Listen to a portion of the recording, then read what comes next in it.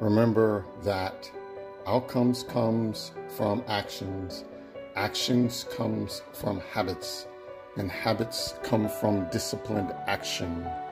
Disciplined action comes from a motivated instance, but that motivation comes from a mindset that I say comes from a mind shift. And going from that point to get to where you want to be is keen and crucial.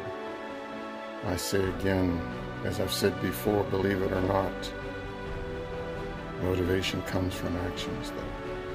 Interesting how that circle goes in my opinion. I'm now developing the habit. I'm going to figure out how to keep it going. I'm enjoying the process and getting the results.